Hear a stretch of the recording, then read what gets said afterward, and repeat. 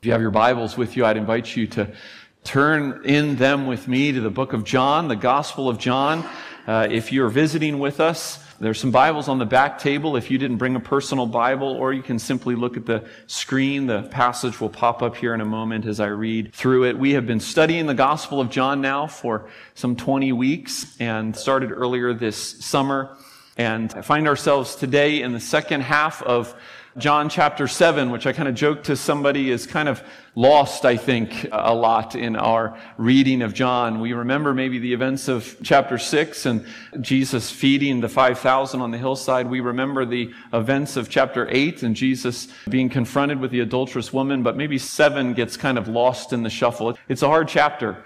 And last week in particular was a hard sermon, hard text to work through. This week, a little bit easier, I think, but good stuff nonetheless.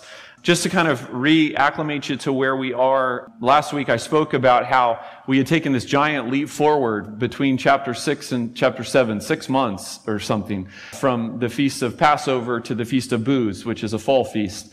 And as we pick up where we left off last week, we haven't jumped ahead in time too much.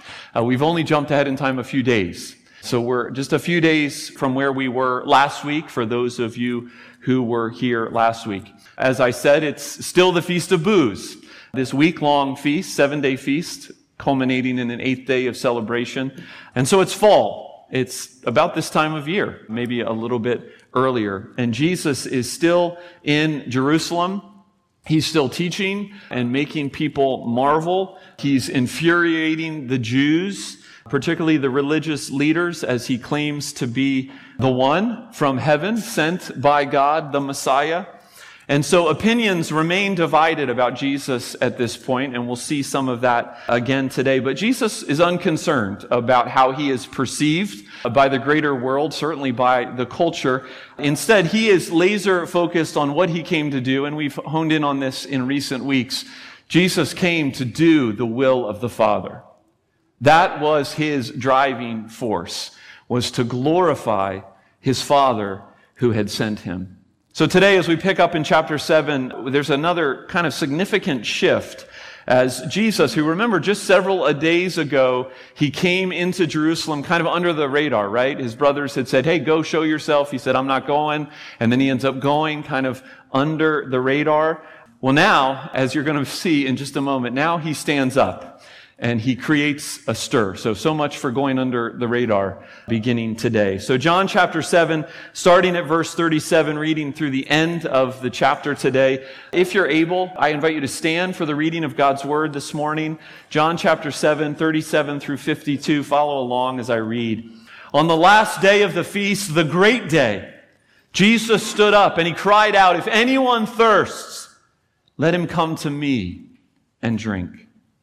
Whoever believes in me, as the scripture has said, out of his heart will flow rivers of living water. Now this he said about the Spirit, whom those who believed in him were to receive. For as yet the Spirit had not been given, because Jesus was not yet glorified. When they heard these words, some of the people said, this is really the prophet. Others said, this is the Christ. But some said, is the Christ to come from Galilee? Has not the scripture said that the Christ comes from the offspring of David and comes from Bethlehem, the village where David was? And so there was a division among the people over him. Some of them wanted to arrest him, but no one laid hands on him. The officers then came to the chief priests and Pharisees, who said to them, why did you not bring him? The officers answered, no one ever spoke like this man. And the Pharisees answered him, have you also been deceived? Have any of the authorities or the Pharisees believed in him? But this crowd that does not know the law is accursed. Nicodemus, who had gone to him before, and who was one of them, said to them, does our law judge a man without first giving him a hearing and learning what he does? And they replied, are you from Galilee too? Search and see that no prophet arises from Galilee. Amen. This is the word of the Lord. Thanks be to God. Please go ahead and be seated. It was just last year when a young couple from California, perhaps some of you heard about this story in the news, a young couple from California and their 1-year-old daughter were found dead 1.6 miles from their car with an empty 85-ounce water pack. They'd gone from a family hike in the Sierra National Forest, not packed enough water, and the temperature had reached 108 degrees that day. Remember hearing about that. It's such a tragic story, and the kind of which we don't hear very often, do we? Our modern existence is one of endless water sources, the most crucial element we need to survive. Right? We turn on a tap and it just flows. We walk into a convenience store and there it is, bottled and cold for us to consume. But of course, as we've seen already, this hasn't always been the case. We saw this with Jesus' interaction with the woman at the well, when people came to the well to get water. It still isn't the case in many places in our world. We live in a very privileged place here in the West, here in America. But take, for instance, the redemption story of God's people, Israel. After He rescued them from Egypt, as they headed to the promised land, their wandering in the wilderness, the desert, was one of constant need of and concern of for water. Where are we going to get water? And of course, food as well. We're talking hundreds of thousands of people. We must have water. And it's water, again, this fundamental human need that is the center of our passage this morning, the center of Jesus' words to the world. Water that points to an even greater fundamental human need. And so this morning, as we think about this passage, I have just two wonderful truths that I want to unpack this morning, using the language of Jesus here. Two truths, and the first one is this: in Jesus, your hearts can be filled. In Jesus, your hearts can be filled. Of course, Jesus drove this point home, and we talked about it several months ago. Jesus drove this point home to the woman at the well, kind of a one-on-one interaction where He encouraged her to drink of Him, and we talked a little bit about that. Now He does it to an entire crowd of people. But I want you to see the picture and the power of what He speaks here this morning. It's the last and greatest day, presumably the 8th day of the Feast of Booths. We talked about the 3 great feasts last week. This is the Sabbath day. And as Leviticus 23:36 prescribed, for 7 days you shall present food offerings to the Lord, and on the 8th day you shall hold a holy convocation. And for 7 days, Jesus and all those around Him had not only lived in tents, right? We talked about how that was one of the main facets of the Feast of Booths, is that the people would live in tents, makeshift shelters to remember God's care for them in the wilderness. But each day of the feast, for the past 7 days, they had witnessed this great procession. You see, every morning, the high priest would take a golden pitcher, and he would descend down to the pool of Siloam, followed by this procession of people, and he would fill up this pitcher. And then he would walk back up and ascend towards the temple with the people of God in his wake. And they would be singing the Psalms, the Hallel, Psalms 113 through 118 that they knew by heart. They would be singing these Psalms, and they would all enter the temple to blast of the shofar.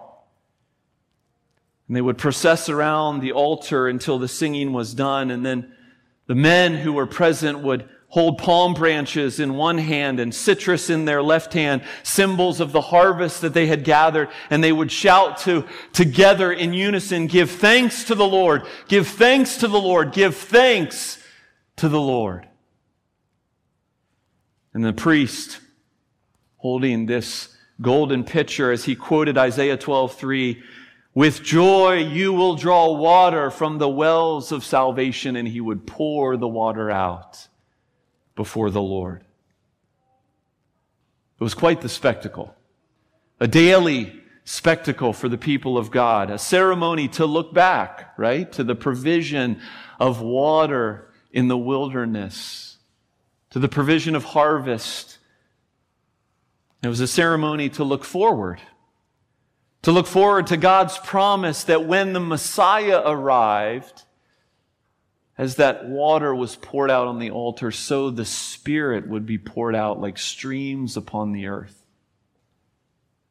Isaiah 44, verse 3, the Lord says this, "For I will pour water on the thirsty land and streams on the dry ground. I will pour my Spirit upon your offering and my blessing on your descendants."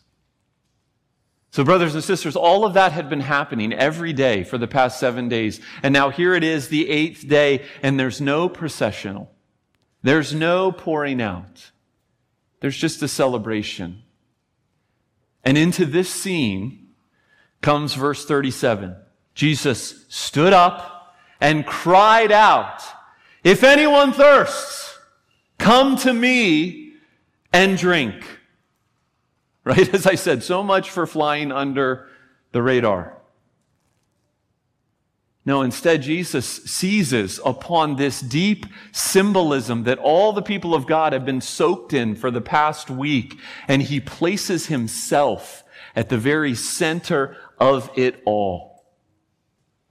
I mean, he'd already confused the Samaritan woman with this kind of language, but now, as his time is drawing near, he announces it to the whole city. Seizing upon the absolute necessity of water for physical existence, he pivots this need to the universal thirst of the soul. Right? Jesus says, "If anyone thirsts." Jesus isn't saying this as if it doesn't include everyone. Right? We all thirst. We are all spiritually thirsty. We are all searching and striving to fill a void, a need that can ultimately only be filled by God himself. And we've spent some time on this, as I said, in John chapter 4 when we looked at the woman at the well. Why is this the case? Because we were made by him for him. Right? What does the church father Augustine say? "You have made us for yourself, and our hearts are restless until they find rest in thee." I read a fuller version of this quote from A.W. Pink, but I pulled it up just because it was so good. I'm not going to read the whole thing. But A.W. Pink says this, "Whether he articulates it or not, the natural man the world over is crying, 'I thirst.'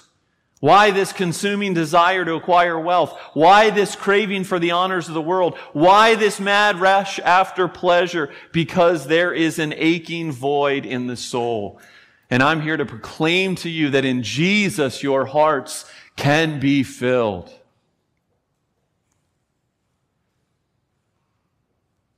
Jesus says in verse 37, "If anyone thirsts, let him come to me and drink." Right? We've talked about this a little bit. Coming is believing. Drinking is communing. Stepping back from our worldly pursuits and pressing into him, utilizing all the means of grace that he has given to you and to me. Jesus is saying, you need me, not something I can give you. You need me, my very presence in your life. And ever since the garden, that is what you and I have needed most. More of God. Right? Created out of this overflow of love within the triune God, Father, Son, and Holy Spirit, to experience part of that fellowship, communion with our Creator is what our hearts ultimately long for. In the Old Testament, God's presence was metered, right? It was protected. It was surrounded by safeguards because of our sin. A cloud, a curtain, a pillar of fire. The Spirit of God was present in the Old Testament. He was present at the very beginning, but he was present in limited ways. Right? He would fall upon Samson. He would fall on Gideon and David. But Moses wanted more. Remember Moses? He wanted to see his glory. And he wanted more for everybody. In Romans 11:29, he says, "Would that all the Lord's people were prophets, that the Lord would put his Spirit on them." And Jesus stands up and says, "It is coming. The fullness of the Spirit. God will again dwell with men in men. But you must drink of me." Remember how God provided for his people? That very physical, tangible water in the desert. Exodus 17 tells the amazing story of Yahweh instructing Moses to strike a rock, which he did. And life-giving water flowed from that rock. And Paul tells us in 1 Corinthians 10, they drank from the spiritual rock, and that rock was Christ. So Jesus is announcing that, hey, my time is drawing near. My time has come, and that I will take the blow. And from me, through me, life-giving water, the Spirit himself will be ours. So he says, come and drink. Repent of your sin and accept his death for those sins. Come and drink, receiving his life. For he rose from the dead to give it to you.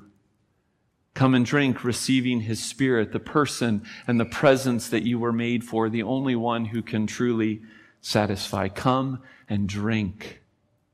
And keep drinking, because in Jesus your hearts can be filled. That's just the gospel that we celebrate every week, that we sing of every week, that every day ought to get us out of bed in the morning. Jesus has died, Jesus has risen, and Jesus is coming again. Let's get up and serve him. But there's another truth that I want us to see from this passage, and it's this. In Jesus, your hearts will overflow. In Jesus, your hearts will overflow. I want you to think for a moment of a passion that you love, some beauty that you love, something that brings you just great joy in your life. It's different for all of us. There's some overlap between us. Maybe it's hiking to see the grandeur of Mount Baker or Mount Rainier. Maybe it's creating and consuming some culinary delight. Maybe it's attending a concert of your favorite musician. Maybe it's collecting or creating some kind of beautiful art as reflective of your Creator. Whatever it is, you fill in the blank. Now, certainly those things can be enjoyed alone. But imagine only experiencing them that way. No one is with you. You don't tell anyone about it. And you have no video, no pictures to share with anyone. You actually diminish the joy that you could have. And in some small measure, you actually, in a way, minimize the beauty that you have witnessed. See, in our passage this morning, Jesus instructs that those who are filled with his life, with his Spirit, will overflow. Verse 38, whoever believes in me, as the Scripture has said, out of his heart will flow rivers of living water. Now, commentators talk about, is this Jesus' heart that is flowing living waters? Is this our hearts that are flowing living waters? I think it's both. Obviously, we have living water in us because of the living water that we have consumed. But that living water is also supposed to go from us and will go from us. In other words, through the giving and receiving of the Spirit, Jesus makes us channels, conduits, and rivers of His life. I've seen it happen 100 times. I've heard about it happening. Right? People coming to you, your coworkers, your neighbors, drawn to you with their burdens, drawn to you with your concern. And so they come with their stories. They come with their brokenness. Why? Because they see Christ in you. Because they're getting a taste of those living waters that are flowing from you. And they may not recognize it as such, but it's a reality. We're all spiritually thirsty. We're all looking for that water. And when we get a taste of it, we go towards it. So the question is, for us, how do we respond to those people? I sometimes marvel at how uncompassionate I am compared to my Savior. I mean, do we write them off because of their sin and brokenness? Do we get angry at them because they're so messed up? Do we pray for compassion, recognizing that they're just thirsty? Well, as we close this morning with that challenge lingering, verses 40 through 47, I think, give us some of the diversity of opinions about Jesus. Opinions that were prevalent then, opinions that still exist today. And I've divided them into 3 categories: the ignorant, the indifferent, and the hostile. And I recognize that these are not hard and fast categories that John or Jesus was trying to establish here, but I think it's helpful for us to see them and to see them in our worlds today. Verses 40 and 41, the ignorant, right? These are people who are on the cusp of belief. They're moving in the direction of faith. They're open, but they just don't know enough. They just haven't had enough exposure. Right? John records that some say perhaps this is the prophet. Deuteronomy 18 spoke of a prophet to come greater than Moses, who would speak the words of God to God's people on his behalf. People were waiting for that prophet. Others said this is the Christ, the long-awaited Messiah. Well, now we're on the right track. But many in the first century believed that these figures promised in the Old Testament were 2 different people, the prophet and the Messiah. And so, shaped by the thinking of their day, they failed to recognize that Jesus was standing before them as both. And I would put the arresting officers who were sent to get Jesus by the Pharisees, who come back empty-handed in our passage, they're mentioned in verses 45 and 46. I would put them in this camp, right? They are in awe of what Jesus has said. They can't do anything with him. But they don't know who he is. They just need to understand some more. And who's going to help them? I mean, how many in our world fit into this category? They don't necessarily have a bad taste of Jesus in their mouths. In fact, they're intrigued. But they need their ignorance and maybe their cultural misunderstandings to be corrected with the real Jesus in you. So that's the ignorant. And then there's the indifferent. Verse 42, has not the Scripture said that the Christ comes from the offspring of David and comes from Bethlehem, the village where David was? You see, I call these the indifferent because they know something is there. They know that there's something that needs to be investigated, but they don't want to take the time to do it. We know, of course, that Jesus was born in the city of David, right? He was born in the city of Bethlehem. How hard would it have been for them to get to the bottom of this? They just needed to ask him. So what prevented them? They're lazy. They're too busy. They're distracted. They're too comfortable. Why do I need to know? My life is just fine. You see, the indifferent, these are the kind of people that will cry out in the valleys at their lowest. But right now, there is no need for Jesus. So why would I try? And then finally, verse 45 and following, the hostile.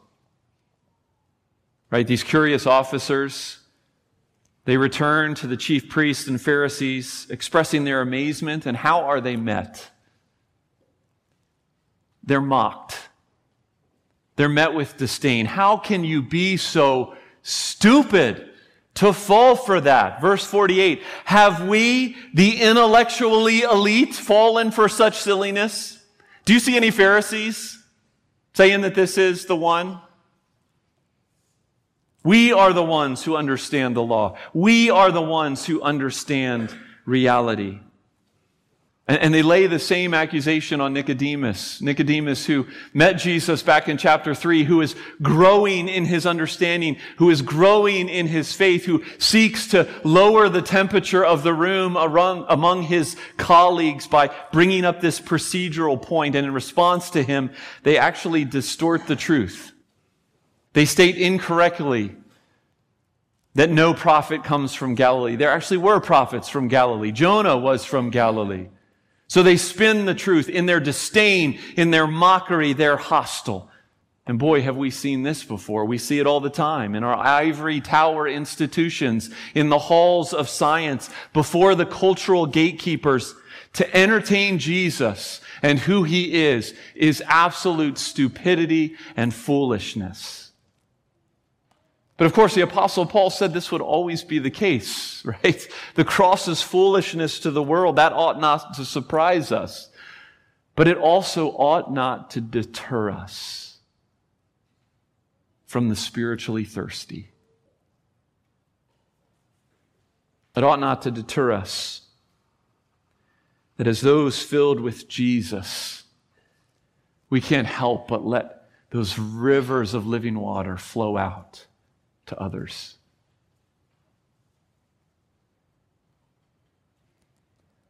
We're all in this room equipped in different ways to do this, given different opportunities to do this. There's no cookie cutter approach. The reality is simple. In Jesus, your hearts will overflow.